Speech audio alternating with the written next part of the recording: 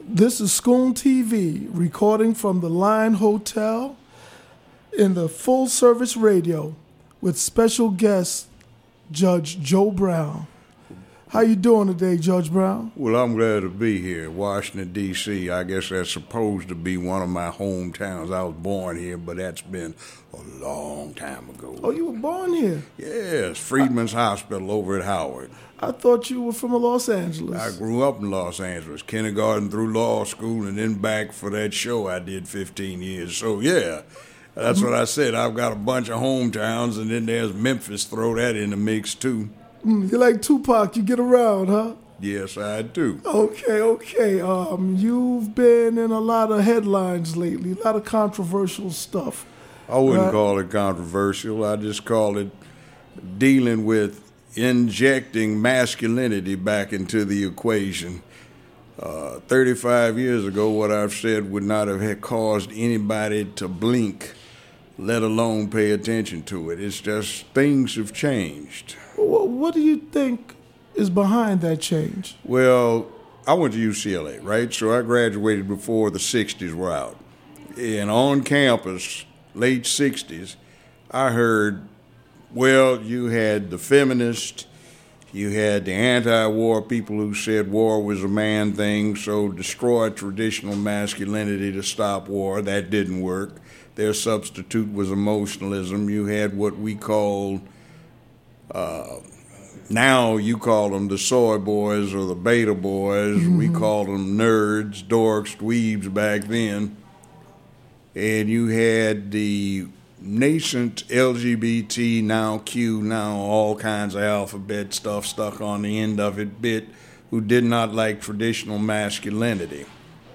They wanted to, as they had a mantra, they'd say over and over again, war is a man thing, and the way to stop war is to change the way boys are raised to men. They need to learn to emote, to cry, to shout, to let it all hang out instead of trying to be uptight and under self-control. And the last thing you need is an emotional male running around loose after he reaches physical maturity. That's why the neighborhoods are shot up so much. That's why you get the hallways shot up. The hallways in the hoods are done in because of a lack of masculinity. Masculinity used to be pounded into you at school, in the home place, on television, in the motion picture theaters. Now it's exactly the opposite.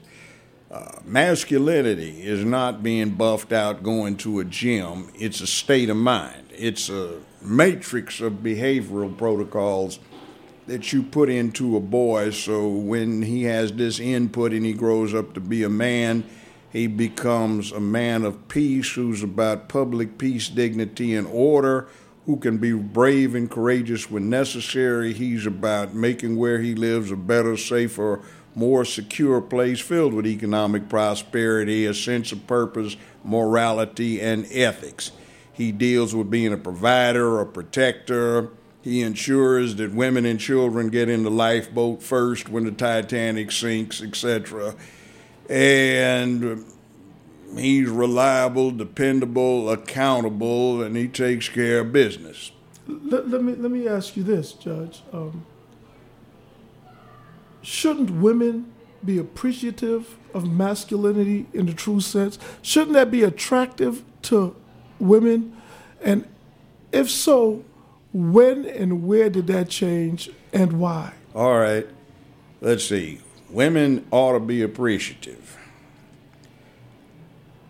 You see, look at all these people around here. There are a lot of people in this world. We've got an overpopulation problem. The reason we have that problem, instead of being food for some other large predator who wanted us for lunch or dinner or a midnight snack, is because men were the protectors. They were the hunters. The women were the gatherers. And the two of them formed a team. Anthropologists, paleontologists looking over the skeletons of 50, 60,000-year-old men, Africa, around the rest of the world, not the New World yet, but you find all of these male skeletons where they have all of these healed, broken bones, because to go out and do your thing, to throw a summer barbecue, you had to get your homies together and go kill something 3, 4, 5, 6,000 pounds.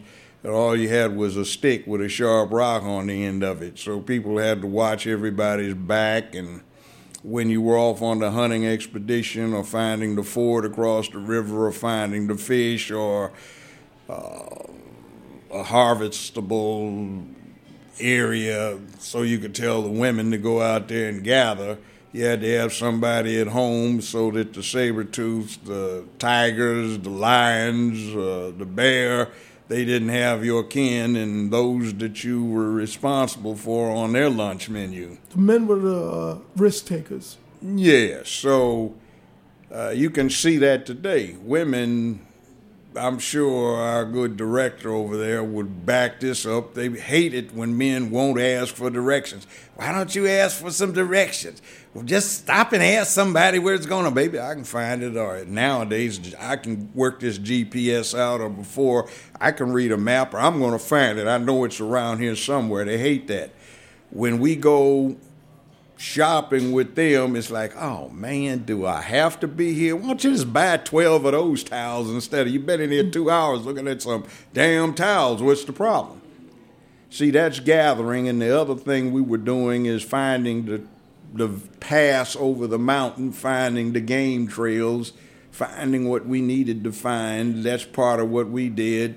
Their shopping is a displacement of old-time gathering. That's what they do. The nuances of the design and the style and the weave and everything, that goes to picking out the redder or the riper berries or the greener veggies or whatever in the devil somebody's going to eat. So we all had a cooperative thing.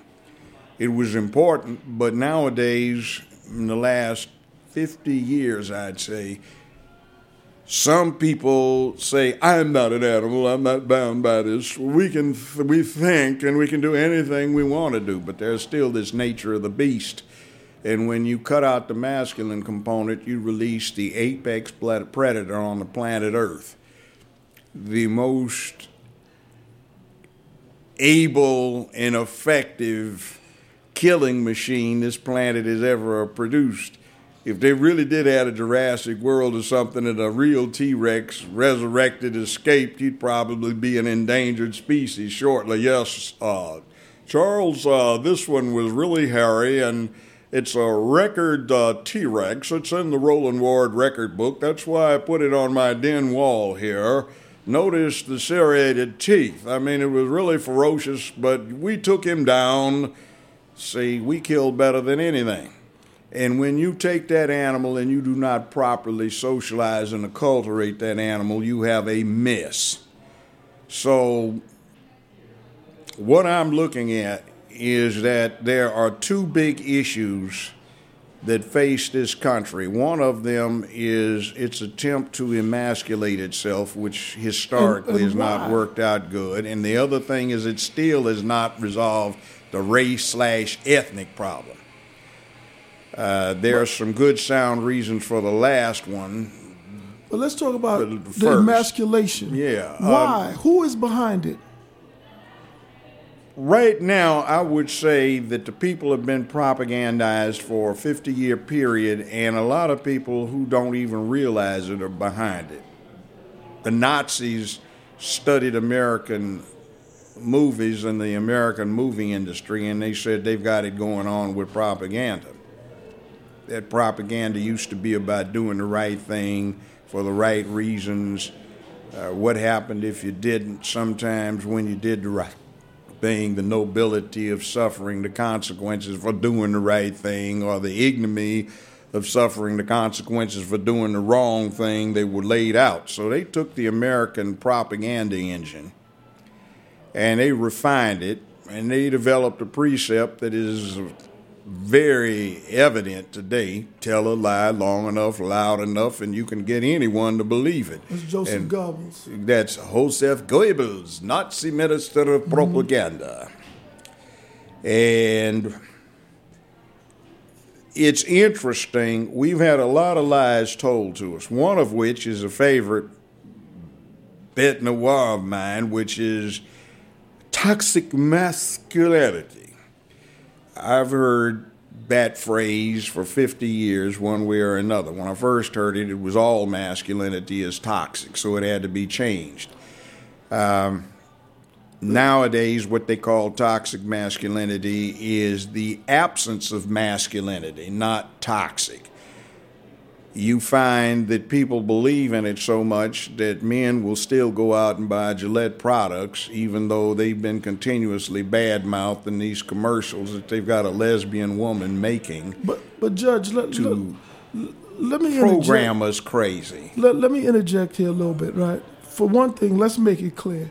You absolutely love black women. Oh, yeah. I think we all love black I do. women, right? Okay. See, I believe women and children, well, I am of the opinion that women and children ought to get in the lifeboat first. Real women and children get in the lifeboat first. And I'll enforce that. I've done it before. And real men wait for them to get in the lifeboat first. Correct? And I have been in a number of situations over the years of life where it's gotten a little hot and hairy and dangerous carrying that out. That's why I have this slogan, protecting womanhood and promoting manhood. And that's what you do. That's what I do. Because you are for women.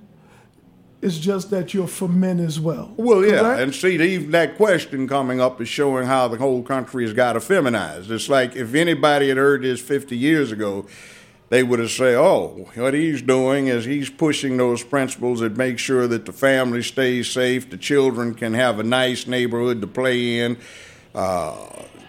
first graders can walk 4 blocks home from school and not have to worry about some pervert snatching them. Sounds like you're talking about the patriarchy.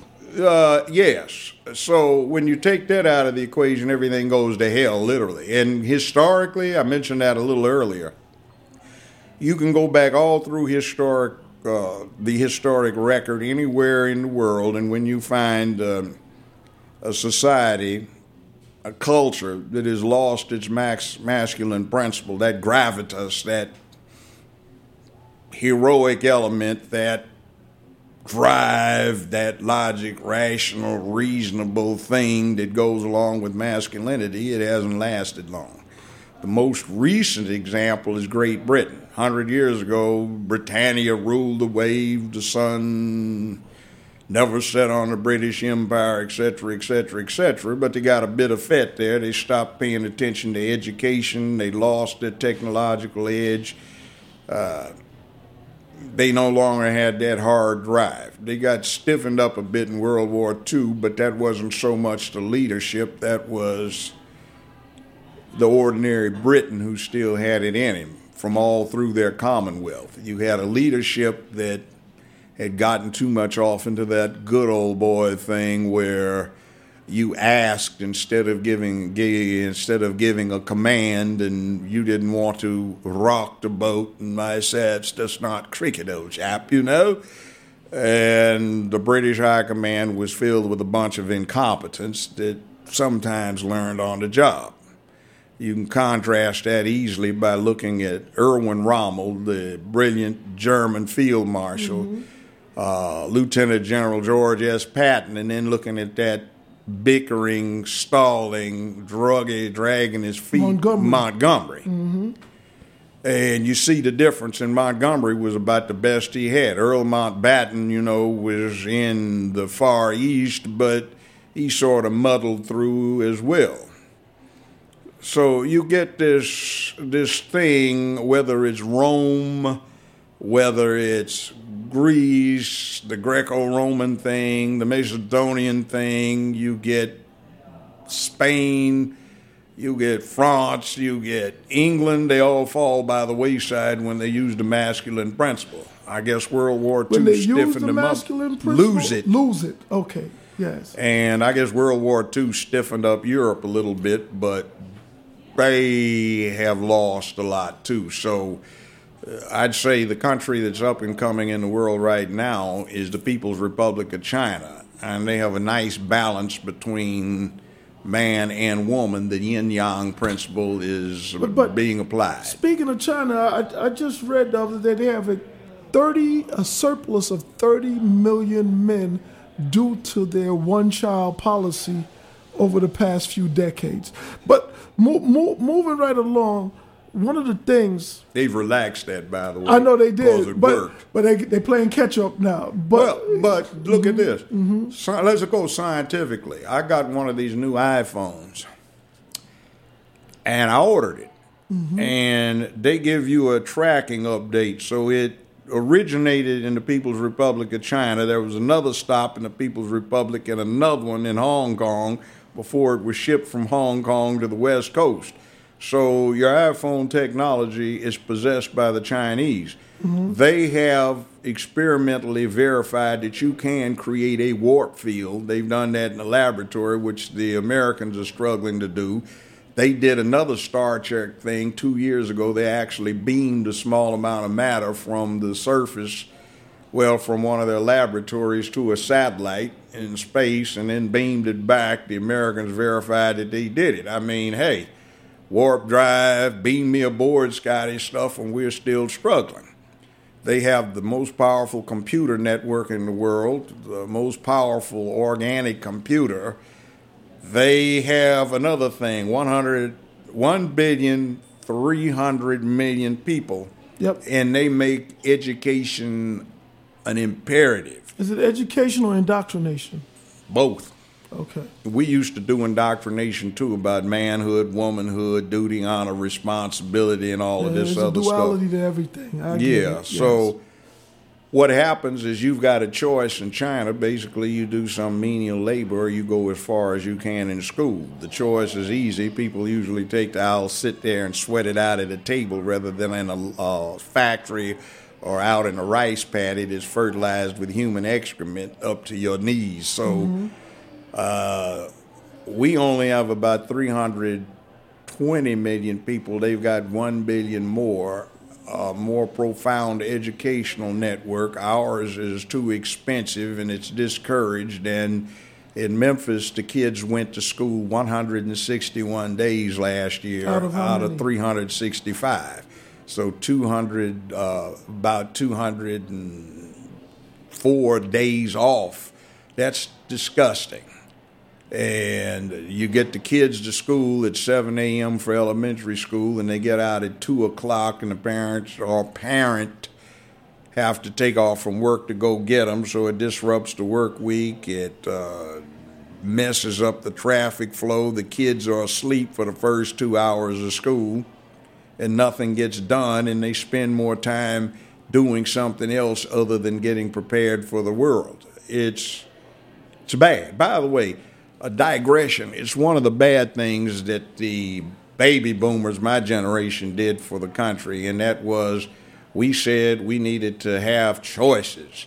Everyone should be able to pick what they wanted to do. But what we did not realize nor appreciate at the time was that we had grown up under a very strict regime. You didn't ask what you wanted to take.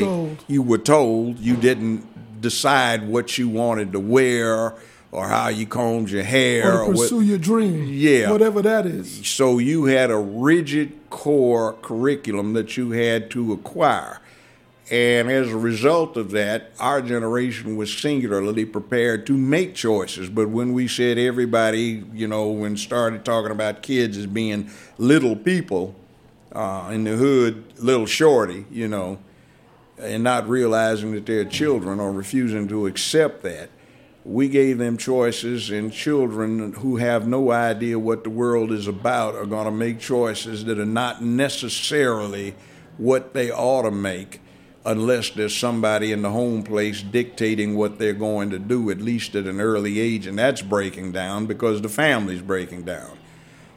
Even in the national defense sector, 2011, the Pentagon, right here locally, did a series of white papers, and they said, one of the problems with the incoming military personnel is that they're in a physically fit condition, but they're not as mentally tough as we'd like.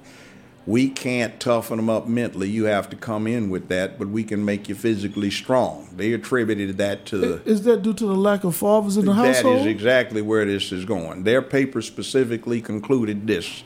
In analysis of the Census Bureau, they said it appears that for the first decade of this century, 42% of Americans 35 and under were born out of wedlock. That's all ethnicities. That's all Americans. All Americans. What about the black community? It's worse. It's like 70%, is it not? It's higher than that. And then right now, 9 years ago, for those people who were 20 and under, for all Americans, it was 80 to 82%. What happened to the institution of marriage? That's one of the problems. Back in the 60s, we had women talking about marriage was a form of slavery. So we had some like Nikki Giovanni, the poet, came to UCLA on at least 2 or 3 occasions. And Nikki Giovanni.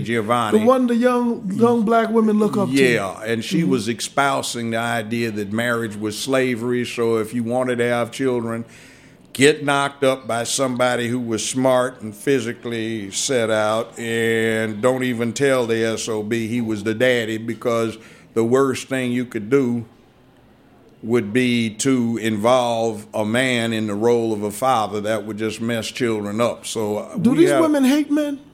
They don't like the fact that they've got XX chromosomes instead of XY, and they feel they are deprived. The best I can tell off of what I saw 50 years ago when it was developing. But let me ask you this. If men were so good to women, what caused them to change and turn on men in that manner? They had a bubble of safety.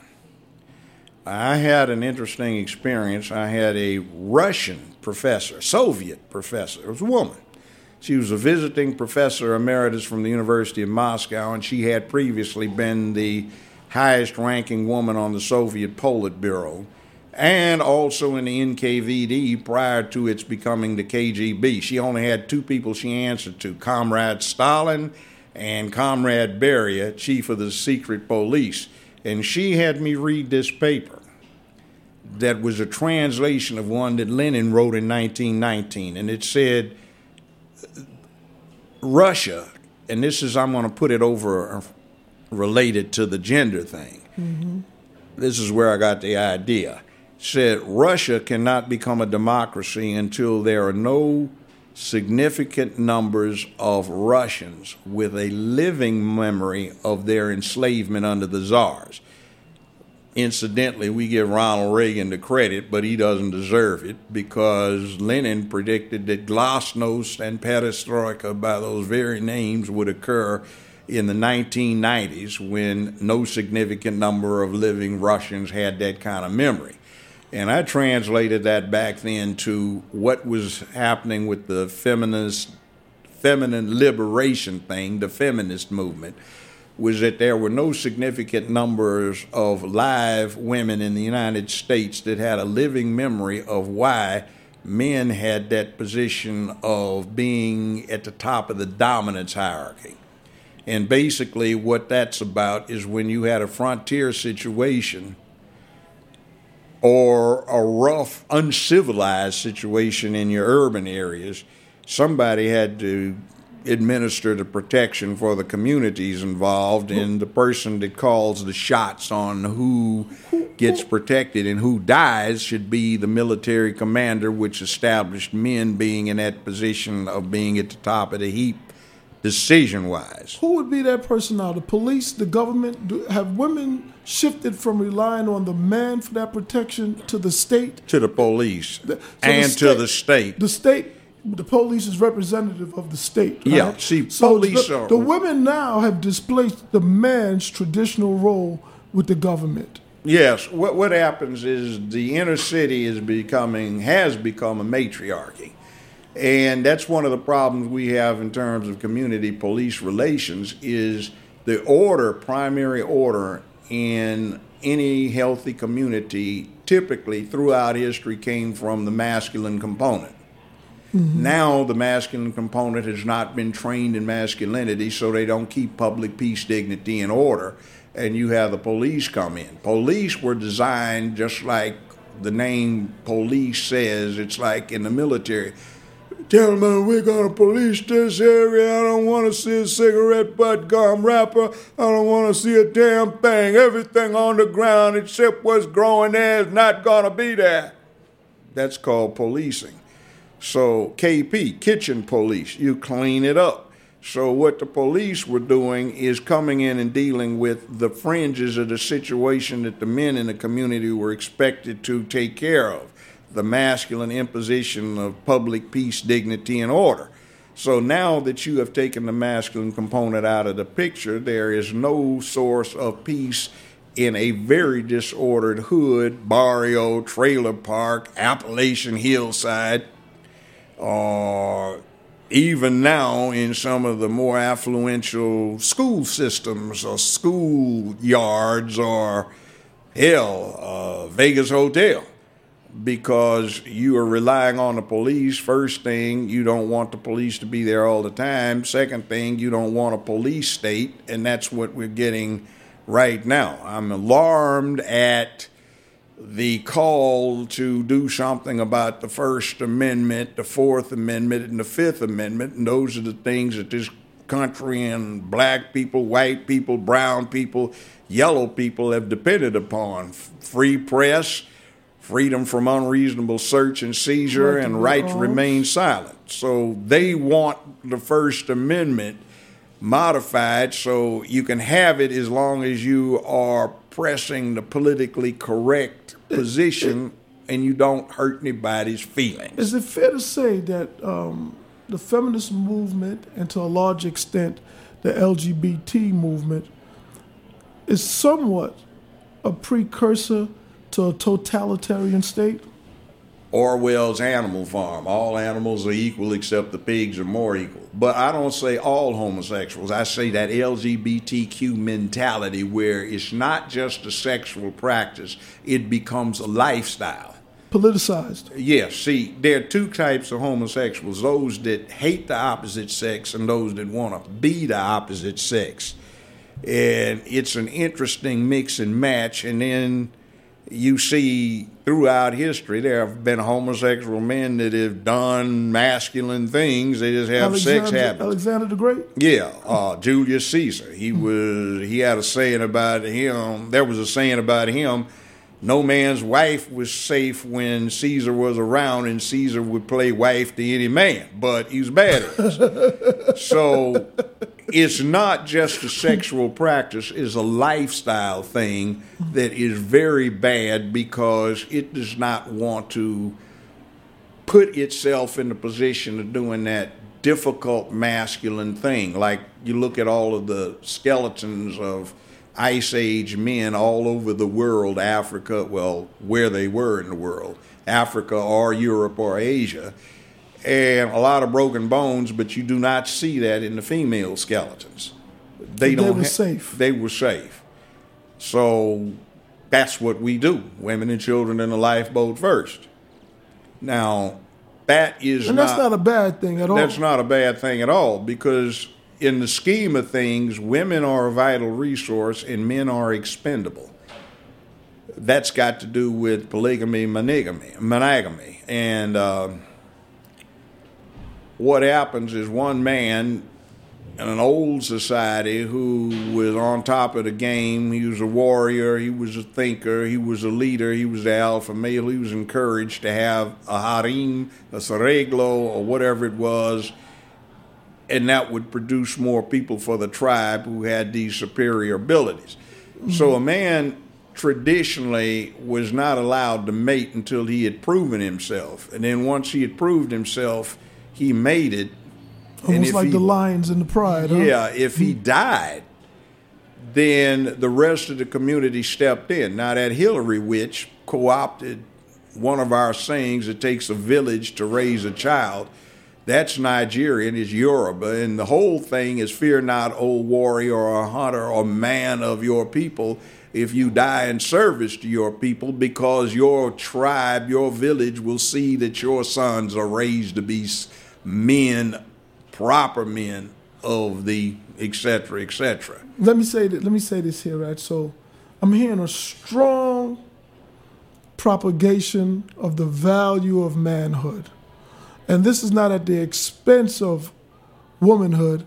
This is to the betterment of womanhood. Now, is that part of the reason why you felt it was an insult to the black man for them to suggest putting Harriet Tubman on a $20 bill before a black man? Well, there are several things in that. Why I felt Tubman being put on the currency right now has a number of reasons. One, she's a courageous, brave lady. But the rules are you put a male on the currency that you can fold and put in your pocket. So they've done that for a long time. So now when it's somebody black's turn, they say, well, you know, we've downplayed you guys all these 400 years, so what did you expect? We're going to pick a woman. And then 1971 and 2, I was here in this city working as an intern with a D.C. think tank, and I remembered going through the slave pamphlets on microfilm in the Library of Congress. One of the secrets of imposition of slavery, to the imposition of slavery, was at all costs do not ever deal with nor recognize the masculine component. Always deal with the women. The gray-haired women, never the senior men. Always put them last. And then I am rather determined to put this in place. Why weren't black folk consulted about who we wanted on this bill? Now, see, we didn't come up with the idea of Tubman on the bill. Who did? 15 years ago. I was in Hollywood, and my show at one time was carried by Paramount as a syndicated matter, and then later CBS as syndication. Well, I wandered through those corridors of power in Paramount's headquarters, and I'd sometimes pause before I got to an open door and listen.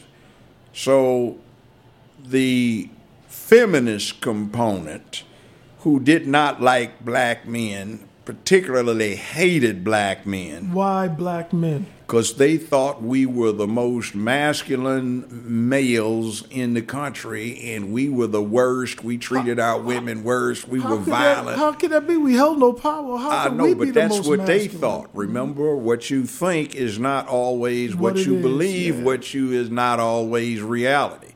So they came up with this idea that they wanted Susan B. Anthony on some folding money. They had given them a brief run and put her on a silver dollar for a couple of years that they minted, and then they stopped. It's a collector's item now. And then they had a thing where they wanted to put her on Mount Rushmore, but the artist, the sculptor, was an avowed Klansman, and he said no way he was going to distort the scheme of things. And Congress wouldn't fund it anyway, wouldn't pay the man on top of all of that for putting Susan B. Anthony's picture up there next to Washington, Lincoln, etc. And they got the idea that I heard later of let's get a black woman. That way the liberal whites can't attack her and we can diffuse the black people so we can get a black woman. Stop right there for a second, Judge. It sounds to me that the white feminists don't have enough power to go against the white male power structure. No, they don't. But the black male power structure is very vulnerable and has been vulnerable as a result of the slavery we encountered and experienced. And we are a soft target where they can get success. So in saying that, and this is just my theory, it looks like it would be easier to get a black woman because they would get black women to join with them, and we can't push back because what we have to say they'd get the reaction I get. So that was plotted. So they didn't even have a black woman. Now they overlooked one that I thought would have been one of their obvious choices, Sojourner Truth, who from the 1840s was a regular speaker at these feminine suffrage meetings. Mm-hmm. And she was famous for her speaking. And she had one called I Am a Woman. Am I not a woman? Am I not a human? Mm-hmm. That they loved. So they didn't even know who Sojourner Truth was. And just because it was white lesbians who I said, do you know, how about, I said, since you want to get a black woman on there, what about Sojourner Truth? Huh? So, well, where did you get Harriet Tubman? Well, she was a courageous warrior. I said, well, okay.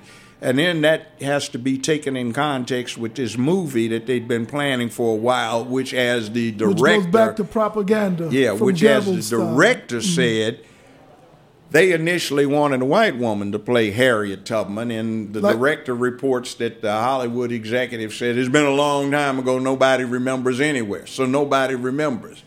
So they could have gotten Rachel Dolezal. Yeah, you could have got a lot of people. But you see, in the scheme of things, everybody on these bills is not a dead president. Ben Franklin comes to mind. And also some financiers are on those bills, some of the higher bills. You know, they go up to $500,000. Oh, wow. So you have, how about Crispus Attucks, the first man that everybody, white and black, acknowledges died in the American Revolution, a Bostonian stevedore, free man. Mm-hmm. Why not him? Chief Osceola, his father was an escaped slave. His mother was a Seminole Indian.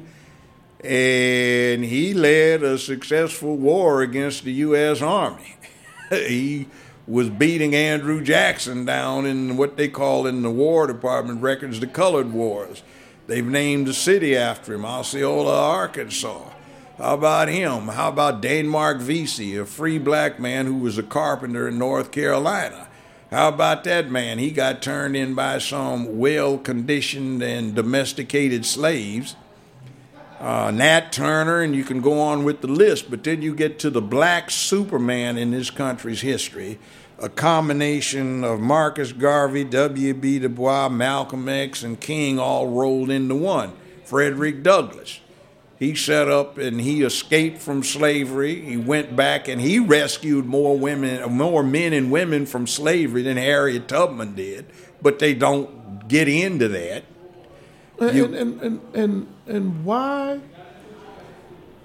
What it sounded like to me, Judge, is that black women are constantly being elevated and promoted, whether it be in politics, as now you see all these women mayors around the country, and Stacey Adams in Georgia, or in activism, black women started Black Lives Matter.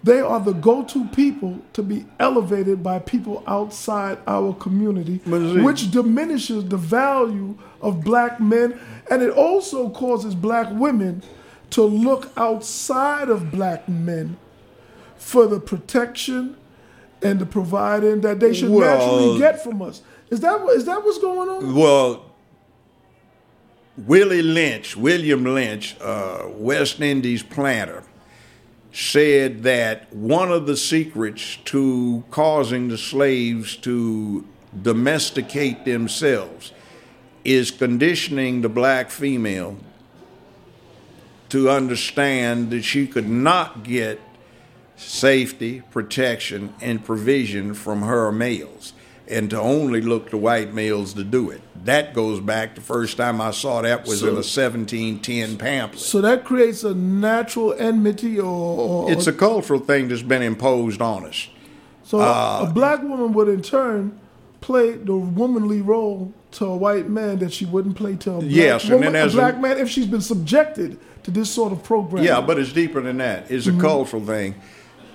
Pimps commonly run this game, but it's a feminine game that black women are taught.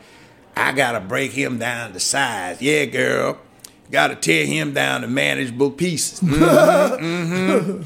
And see, that's the same way a pimp does. He takes the woman who's susceptible to that and breaks her down into manageable pieces. He tears her down, and that's what you find is a cultural thing going back. Well, that was advocated in this 1710, I think a 1708 pamphlet that I read in the Library of Congress, or at least on microfilm, and it was repeated over and over and over again. It was even in the black church. They were advised to get a stud, and if you couldn't afford one, go in collectively with your fellow slave owners and also make the stud the slave preacher. And go watch the services, not to see what the colored are up to, but to see which women got happy and got to shouting and rolling all over the floor. This is in these pamphlets. This isn't from me. They probably also went to validate the preacher, because if the white people are coming that wasn't what it was. Okay. The theory was as if the slave female was rolling all over the floor getting happy, that's because she was coming into estrus. So make sure that the slave preacher covered her within the next 3 days. And oh, by the way, they advised that maybe they should consider allowing slave marriage, so when the slave husband found out that the slave preacher was coming to go have sex with his wife and would be there to impregnate his wife, not him, then he would really get bent out of shape. So this was also used as a demoralizing factor. This isn't from him. This is in these pamphlets for 200 years. So it is what it is. Speaking of slavery, right? There's a lot of talk about it. It just can't seem to go away from the slave movies to the TV shows or whatever. But Byron Allen has been in the media doing a press run about the Civil Rights Act of 1866, which is a year after the Civil War ended, to free the slaves. And according to the proponents of Byron Allen in media, his case with Comcast is about Section 1981 or 1982 of the Civil Rights Act. And he claims that if he loses his case, it could impact all of us. That's crap. Please tell us what's going on there from a legal perspective. We have no stake in that. See, first off, Byron Allen is fronting off for CBS.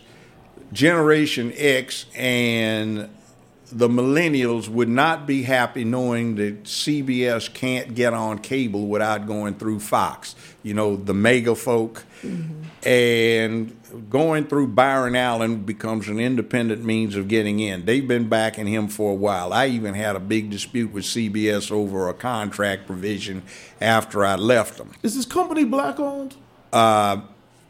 It's fronted off and financed by CBS. See, here's the deal. Comcast is basically hooked up with another entity. And Comcast is Hollywood, and black people, particularly straight black men, don't have any traction at all in Hollywood. But they do better than CBS, Paramount, Columbia, who are all adjuncts of Viacom. Now, here is the thing. On Comcast, you have Bounce TV, which carries my show now. They're reruns. That's owned by Andrew Young? Well, it was founded by Ambassador Andrew Young and Martin Luther King III. Mm-hmm. You've got TV One, a sister founded that. You've got OWN, that was founded by Oprah under the guidance of Roger King, who had King World, and now it's controlled, since it floundered, by a lesbian consortium, white lesbian consortium. So, you see, you have to deal with what's going on in this whole matrix that we have out there. They don't really have any programming that pushes sound masculinity in black men. There are none. Has there ever been programming? Yeah, there used to be. But you see, part of the plan back in the 60s was for these elements to get control of the print media, television, and motion pictures. They didn't have social media like they have now. Nobody had heard of the net because it hadn't been invented by the military at that point in time. Nobody had pocket computers or cell phones, and you could rent a calculator for $400, a semester if you wanted that and you were into science. But see, they wanted control of these things, and Hollywood was floundering because color TV was knocking the bottom out of the motion picture industry.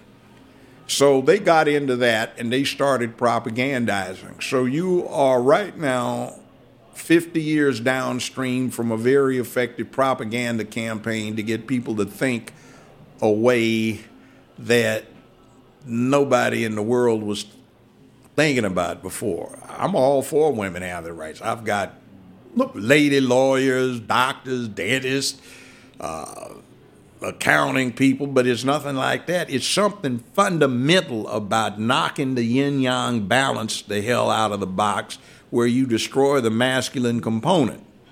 You get, our people really have a problem with this. yo, man, you know, like me and the posse, man, we moving plenty merchandise, man, big cheddar, man, like we got, yeah, man, it's all about, young man, if the court is disposed to put you on probation, how are you going to sustain yourself? Well, yo, Your Honor, with due respect, I got 4 ladies take good care of me. I got 2 got good JOBs, 1 get a crazy check, 1 get AFDC. They takes care of me. Excuse me, young man, what do you do? Well, you know, I smooths them out. What do you do? That sounds like being a gigolo, and that's not exactly legal. What do you do? Huh?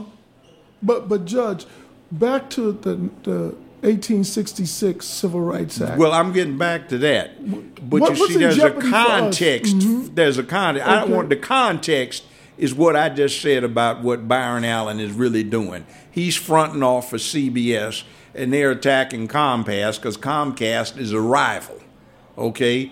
Now, back to the 1866 Act. That's a red herring. The 13th Amendment, by the way, Frederick Douglass was one of the driving engines behind the 13th Amendment, got in place in January 1865. At that point, there was an interesting problem. Nobody had ever defined citizenship at that point, so they passed the 1866 Act, and the main thing that comes out of that is our current definition of citizenship. The 14th Amendment passed a year and a half later that embodied almost everything in the 1866 Act, and that was 1868. In 1875, what happened is they came up with another Civil Rights Act. They had the end of Reconstruction shortly after that, the Reconciliation, and in 1878, the U.S. Supreme Court declared the 1866 and 1875 acts unconstitutional. So effectively, it was null and void at that point. They said that 13th, 14th, and 15th Amendments did not allow Congress to go in and legislate what people did personally on their own dime. So nowadays, the 1866 Act is cited, but it's always at the tail end of a whole bunch of precedents with laws and acts and bills that have come in over the last 150 years. We won't lose any protection. We won't lose anything. If Byron Allen loses his case. We won't lose a thing. It's 2 big corporate interests fighting over an issue that is a red herring. In other words, they've got some quasi-smart lawyers for CBS and Viacom, and some private law firms brought in, paid big money to come up and brainstorm with what can we do to get our foot in the door. So they came up with this. They said, we'll get black folk. Now, black folk are running around hollering about, we got to have this so we can't afford blah, blah, blah, and they're trying to influence who? The U.S. Supreme Court. Now, that's mob influence, which you don't want from anybody. Second thing is what the Supreme Court has in front of it is not the case itself. It's just a technical matter of, did Byron Allen's people plead properly under what is now allowed? So if they find that they pled properly, then it just goes back for trial on the merits. And Byron Allen would have to prove that Comcast had no economic incentive or had no economic gain or had no economic basis for their decision. Now, everything he wants to carry has already been carried by Comcast and to an extent has bombed. He does not have production facilities. What he has is a library/catalog, and he wants to play some old black rerun content. Good Times, Moving On Up. He was trying to get my show in there as part of the catalog, but Comcast, through Bounce, has it already. And it doesn't play in all markets. They don't play black content in all markets, even if it would work in all markets. They pick a predominantly black market and go there, and they neglect the rest of it. So there is some validity to our businesses being handcuffed to some degree, stymied, because they won't put us in. But we don't have one. Oh, wow. See, Allen is not independent. I'll tell you a story. I decided that after 15 years, CBS effectively wanted me to take an IOU on the back end. That was a percentage of the gross I was supposed to be getting. They stole it. They embezzled it. They used it to finance the distribution for these Tom Cruise movies that they were doing. And some of them split it up so guys 35 up-and-coming executive, but when my show started, he wasn't but 20. Or he's 32 and he's still in high school.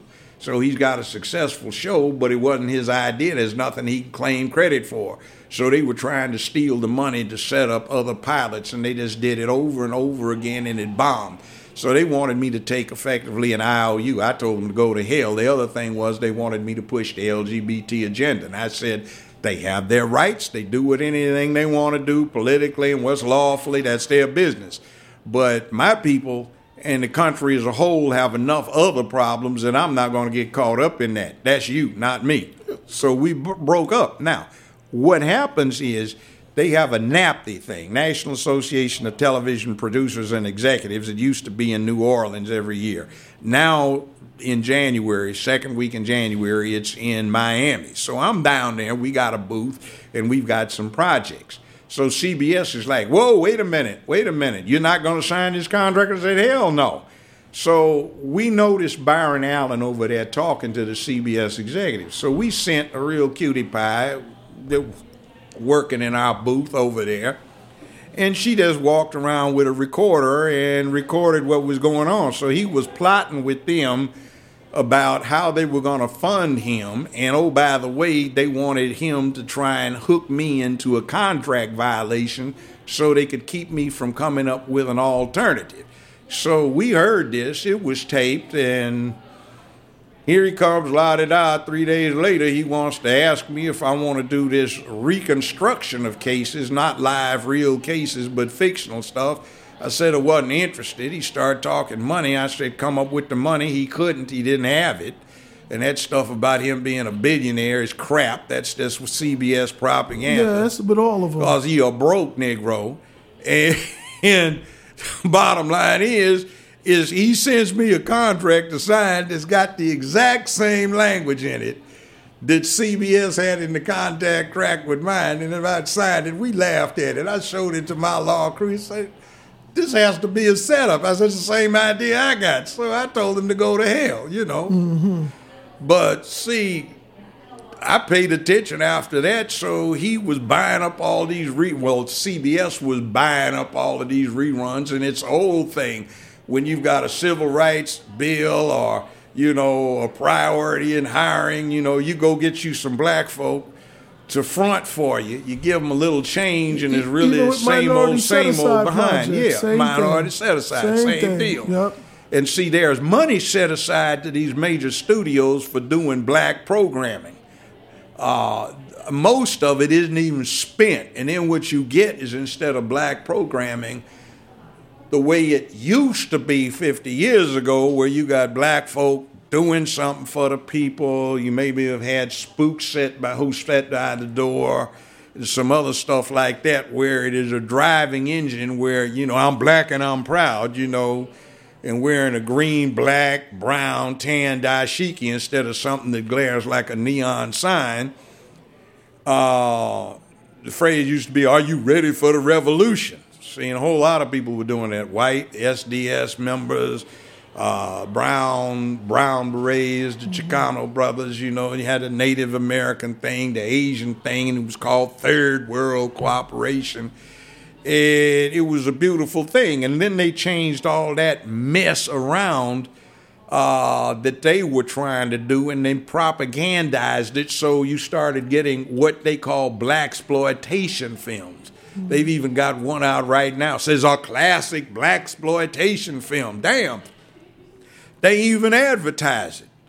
And it's Eddie Murphy, but Eddie Murphy talked to Rudy Ray Moore, who came up with the idea of Dolomite, and they were supposed to do a project, but Murphy double-crossed Rudy Ray Moore when he was alive before he died. Now they're putting it out. It wasn't even original to him. And they're talking about Rudy Ray Moore's character, but they advertise it Dolomite, a classic blaxploitation film. That's what you see if you look at the trailers.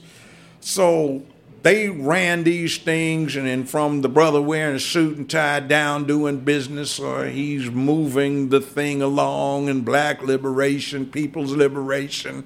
You know, you got the glorification of the pimp, the hoe, the slut, the harlot, the drug dealer, the thug, and see, that's like even the music's changed. They don't talk about love anymore. They talk about moving grams, doing rhymes, and, you know, hoes and bitches and everything like that, which is crazy. So when they're perpetuating the dysfunction in our community. So now what do you have? You got Pose. Oh, wow. You got Empire, you know, and basically that's a glorified thug. And it's interesting, Empire, what they did, they based it on Berry Gordy, except the gangster element ain't Berry Gordy. It's a white guy named Norby Walker. And see, Norby was a gangster. He had extorted Motown, and Motown was paying him 15% off the top for years. Now they're a library thing. They still got to send it if he's still breathing. So, I mean, see, it's not functional for us. But for the sake of continuity, right, we discussed the 1866 Civil Rights Act and how that's nothing. It has nothing to do with that's us. why I moved on. But it has little impact on our situation. But I want to talk about the Civil Rights Act of 1964 that nobody's talking about with H.R. 5, the Equality Act, and what is going to be the impact on black women when that gets ratified. Well, see, what you have to consider is the Civil Rights Act of 1964 as amended, 68, the Voting Rights Act that came in 67, 68, the Voting Rights Act is in there too. You got Title VII, which is a very important thing that says there should be no discrimination based on race, color, creed, national origin, religion, or sex. And that's Title VII. That's Title VII. And that's been priced out of most people's pockets. Federal court has gotten so tied up in red tape now, and it is so time critical that the average person that needs the federal courts to enforce Title VII can't afford to get in because he's broke. He got fired wrong, or she got fired wrongly. So you got to get a lawyer, and they're now becoming few and far on the ground that will give you some slack and start talking about a contingency fee. And by the way, it's not a third, it's an amount that the judge has to approve at the conclusion of the case. So the technical details of getting into court to enforce Title VII have just gotten so ruinous and heavy that few people can do anything about it. So black women, black men, everybody is lost out. One thing I'll say this, for example, Title VII had an immediate impact. Like right now, they ask on job applications, but under Title VII, you can't. And that is, have you ever been arrested?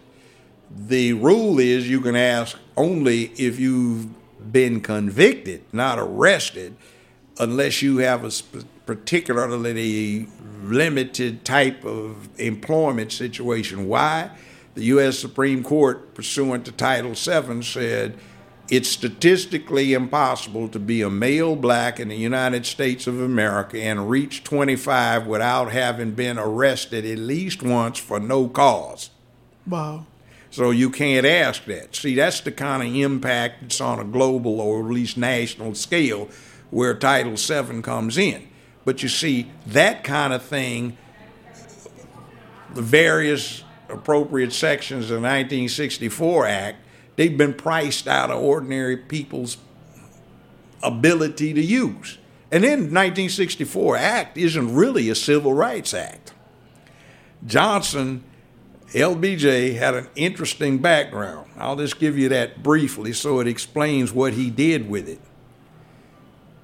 He had a dog, and he was in Texas. And the sheriff killed his dog. No cause. He got mad. Now, Johnson had been running a school that he put on out of his own pocket as a young man to give or teach literacy to Mexican Americans and blacks. So what happened is he decided to run for office. So he went out and registered all of the Mexican Americans and blacks in his district and got them to the polls and got elected. So when he got president, he decided that black folk needed a Civil Rights Act, but he couldn't get one through. He yanked Kennedy's, which he thought was too weak. So what he did is he presented it as a military bill, and the preamble on the introduced bill says, whereas the United States of America is engaged in a life or death struggle with the forces of totalitarianism and communism, and whereas the military is the front line of defense, whereas it's been long integrated, whereas morale is a paramount factor in the effectiveness of the troops, whereas the base commanders have no authority to direct the accommodations, treatment, etc., given to their minority military personnel, be it resolved that in the interest of the defense of the United States of America, this bill is necessary. So it's a military bill that got properly branded as the Civil Rights Bill. He did that because he was basically leaning on his Southern colleagues. Now, you going to get these niggers what they want this year. I'll let you get away last year with not giving it to them, but I defy you to sit down there and be soft on them commies and do what you're doing by voting against it. So that's how we got the Civil Rights Bill in 1964. Now, the H.R. 5 piece that they call the Equality Act, that they're trying to amend to include sexuality and gender, sexual orientation. See, can that affect?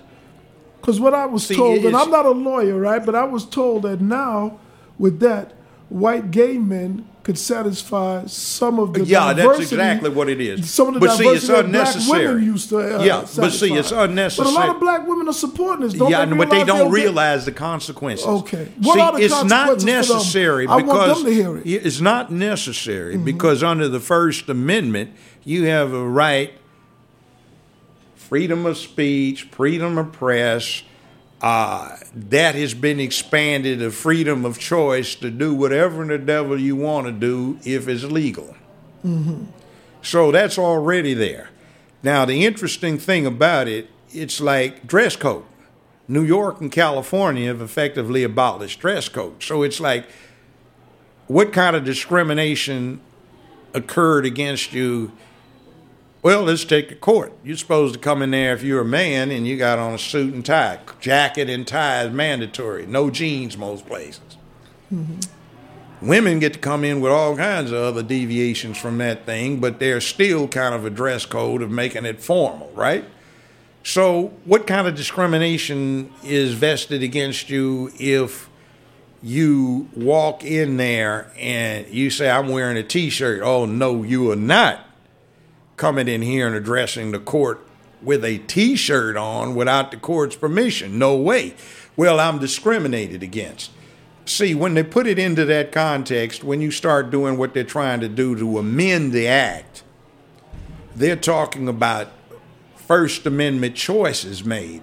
So you can't discriminate against someone for an expression unless there's a valid reason like a dress code or how you wear your hair, and that can be important. Give you an anecdote. We're selecting a jury. I'm writing the jurors' names down and, blah, blah, blah. And I look up and sitting right in the middle of the front row of prospective jurors is Marge Simpson. She's got her hair up this high, just like the character in the cartoon, and it's purple. And it's like, how in the devil is anybody going to pay attention to what's going on when everybody, I'm looking at all the jurors, they're looking at this woman, the lawyers are looking at this woman, the deputies are looking at this woman, the defendants are looking up, and it's like it's distracting. Now, you see, that's an example of how you got a right to do what you want, but sometimes it's dysfunctional. So if somebody just simply dresses like he is RuPaul, Well, that comes into a problem too. You go out here and you look at the songbirds and you can tell the boys from the girls. You go to the zoo. I told you about that last night. Mm-hmm. Go look at the primate cage. You can tell the boys from the girls, the gorillas, the chimps, all of our closest relatives. You can tell boys from girls. And that's 3.8 to 4 billion years of evolution that's packed into that.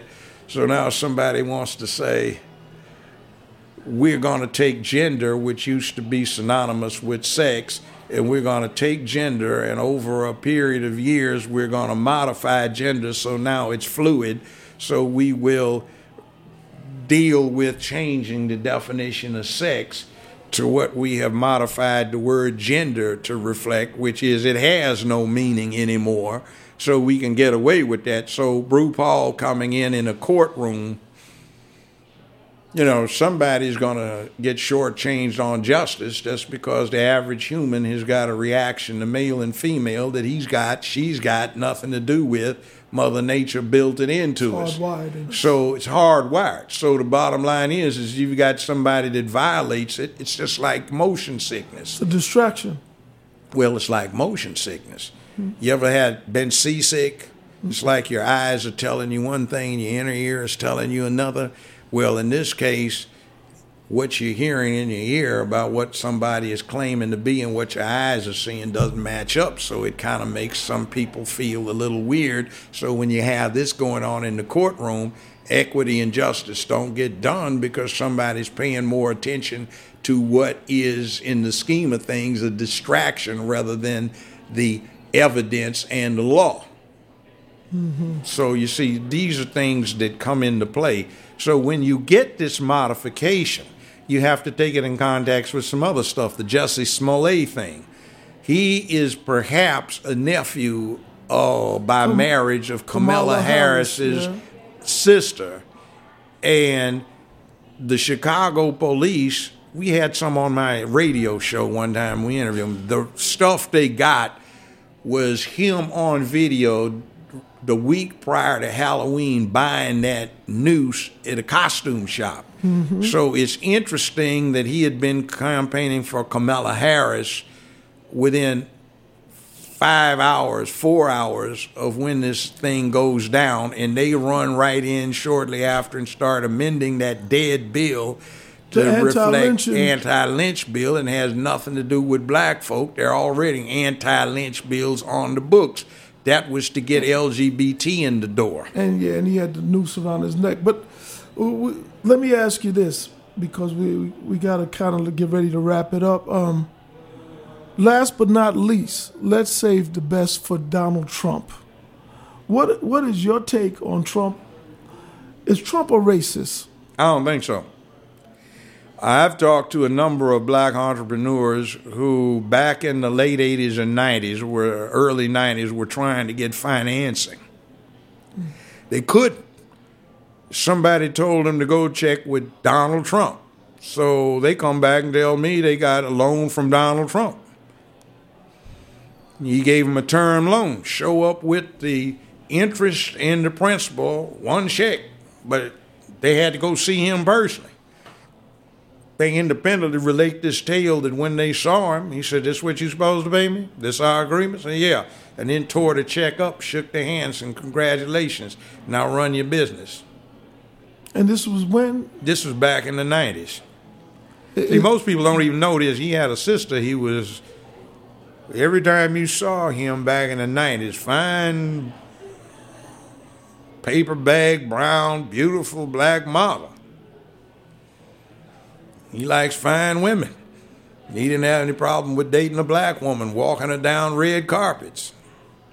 So, I mean, she says he's not a racist. He just doesn't like many people, black or white. And he appreciates people who do stuff within their lane. Well, not stay in their lane, but where they choose to be, if they do it well, he admires them. Black, white, brown, red, yellow. Most people don't know this. He was the finance man behind Jesse Jackson's 2 runs for president. Wow. So, he talks, but I don't mind somebody talking. I think we've gotten too sensitive to that. That's part of the effeminization of the country. I remember in junior high and high school, hey, man, I won't say nothing, man, but last night when I saw your mama, man, you don't know I was over there because you was asleep, man. But blah, blah, blah, blah. We ran the dozens. That was our sport. Mm-hmm. So we were used to talking about each other. Now, man, he talking about my mama, man. What's wrong with you? Mm-hmm. Do you think Trump will get reelected? I think he's going to get reelected. This impeachment mess we've got right now, there's a thing called the U.S. Constitution, and the Constitution says the president is the chief diplomatic officer of the United States. It puts no limits on his discretion. It simply says that if he comes up with any treaties, they have to be ratified by the Senate. If a treaty is ratified by the Senate, it becomes part of the supreme law of the land. The president and other elected and appointed officials are under oath required to follow the law of the land. The State Department, Secretary of State are part of his cabinet and are essentially advisors to the president. He's the boss. So what he does relative to Biden is simply what is allowed and mandated by the Constitution, specifically Article 1, Section 8, that says the president is charged with, quote, enforcing the law of nations. We have an Interpol treaty with various European states and also one specifically with the Ukraine that requires that we basically investigate, apprehend, prosecute, extradite criminal elements and criminality. Mm-hmm. So Biden out of his own mouth, and I've heard this tape twice, January this year, he says, 2019, he says, I guess I broke some laws, extortion. I told the Ukrainians if they didn't get rid of this the prosecutor's name is Skola, the anti-corruption prosecutor. Yeah, he said if you don't get rid of him, we'd withhold $85 billion in loan guarantees. So his son, who had just been discharged for the military for being a junkie, had a drug problem, had no history in business. He affiliates with this, and at the time, Biden was in charge of the U.S.'s Ukrainian posture and relations. Obama had assigned him that. And by implication, he brought Obama into committing a crime in office, which is a felony. It's extortion. He committed one, extortion, by out of his own mouth, threatening to withhold $85 billion in loan guarantees if they didn't get rid of this prosecutor who was zeroing in on that corporation that his son had just been hired to represent after Biden Sr. had been assigned by the president the task of dealing with Ukrainian diplomacy. So son gets $18.5 million out of it, and he has no background other than a dishonorable discharge from the armed services for drug abuse. But one last question. Do you think black people are missing an opportunity with Trump? Oh, yeah. See, you've got somebody that is not a lifetime Republican. He's been a blue dog Democrat for most of his life. He usurped the Republican Party. So I think this thing I've been tweeting about, no benefit, no vote, ought to be the deal. We haven't gotten a damn thing out of the Democratic Party for a long time. And the last one, number 44, and the one before that, 43, Bush and Obama, well, there are pictures of Bush with his arm around 8-year-old Barack Obama because his stepdaddy, adopted daddy, Lolo Sotoro, had done a lifetime worth of business with the Bushes. Wow. Uncle George Herbert Walker, after whom George Herbert Walker Bush, Bush 1 president, was named, founded Halliburton in 1946 in Oklahoma. And Lolo Sotoro had been international executive vice president for Standard Oil. There was talk of him being a CIA asset. Well, yeah. See, he ran the death squads for the Indonesian army. On his own call, anyone could be assassinated. So when George Herbert Walker Bush became head of the CIA under the Ford administration, he just got with his old buddy in the oil business, Lolo Soetoro, and pulled off the hits. See, Barack's grandmother has been acknowledged as being the woman that operated the channels through which CIA money went to the Southwest Pacific. So she introduced her daughter, who had just had Barry, Barack, to Lolo Soetoro, and they got married, and Lolo Soetoro adopted Barack Obama. The name was changed to Barry Soetoro. Mm-hmm. Now, when he went to high school in Hawaii, I know about that high school. I almost sent my oldest son to it. I could afford it, but I didn't think he deserved it. 20 years ago, the tuition was $95,000 a year, not including room and board. When Obama went there, I've talked to two of his classmates. They independently state that the tuition, not including room and board, was $45,000. Now, Business Insider reports his income for 2017 at over $200 million net. That's after taxes, deductions, write-offs. Mm-hmm. For this last year, 2018, they reported it as $570+ million. And that's after all deductions, tax, right? Trump doesn't make that net. I mean, even some of the richest people in America don't make that. Why? Because when his stepdaddy died, he was one of the 10, 15 richest men on earth. And he left everything in a trust fund operated out of Indonesia, so the American government can't touch it. That makes Barack Obama 1/3 beneficiary for the assets of one of the 10, 15 richest men on earth. See, wow. So we got a game run on us. So, you know that little thing that Bush W does when he gets with Michelle, they giggle and he gives her candy. The inside thing, is that supposed to be the same kind of candy he used to give to her husband when he was 6, 7, 8 years old? Oh, wow. So, you know, the Democrats, the Republicans, nobody's done much of anything for black folk. The Republicans have just been a write-off, but they're anxious for votes now. The Democratic Party, I mean, more power to them, but if you vote for the Democrats, you're giving the LGBTQ, etc., the end. So we get nothing out of it. We are no longer the priority minority. And then the other thing, too, is in about 30 years, there will no longer be a majority race in America, and we won't be the largest minority. It will be Hispanics, we're whites. Surpassed. With 13.1% of the Hispanics are 16.9%. Yeah, well, they're increasing. Yeah. Now, in California, they're 54% of the population. Okay. So they're a majority in California. They're approaching that in Nevada and Arizona and New Mexico. Mm-hmm. So in Hawaii, there is no majority race, and everybody calls everybody cuz, and the politics there are completely different than they are in most states. Mm-hmm. So we ought to be looking at that and understanding what it is to make coalitions and what you need to do to deal with coalitions. See, a lot of the hate speech that you get right now is not going to work. It's dysfunctional. Some of it expresses some valid sentiments, but there's one thing I do want to touch on. It's the role of black people in America.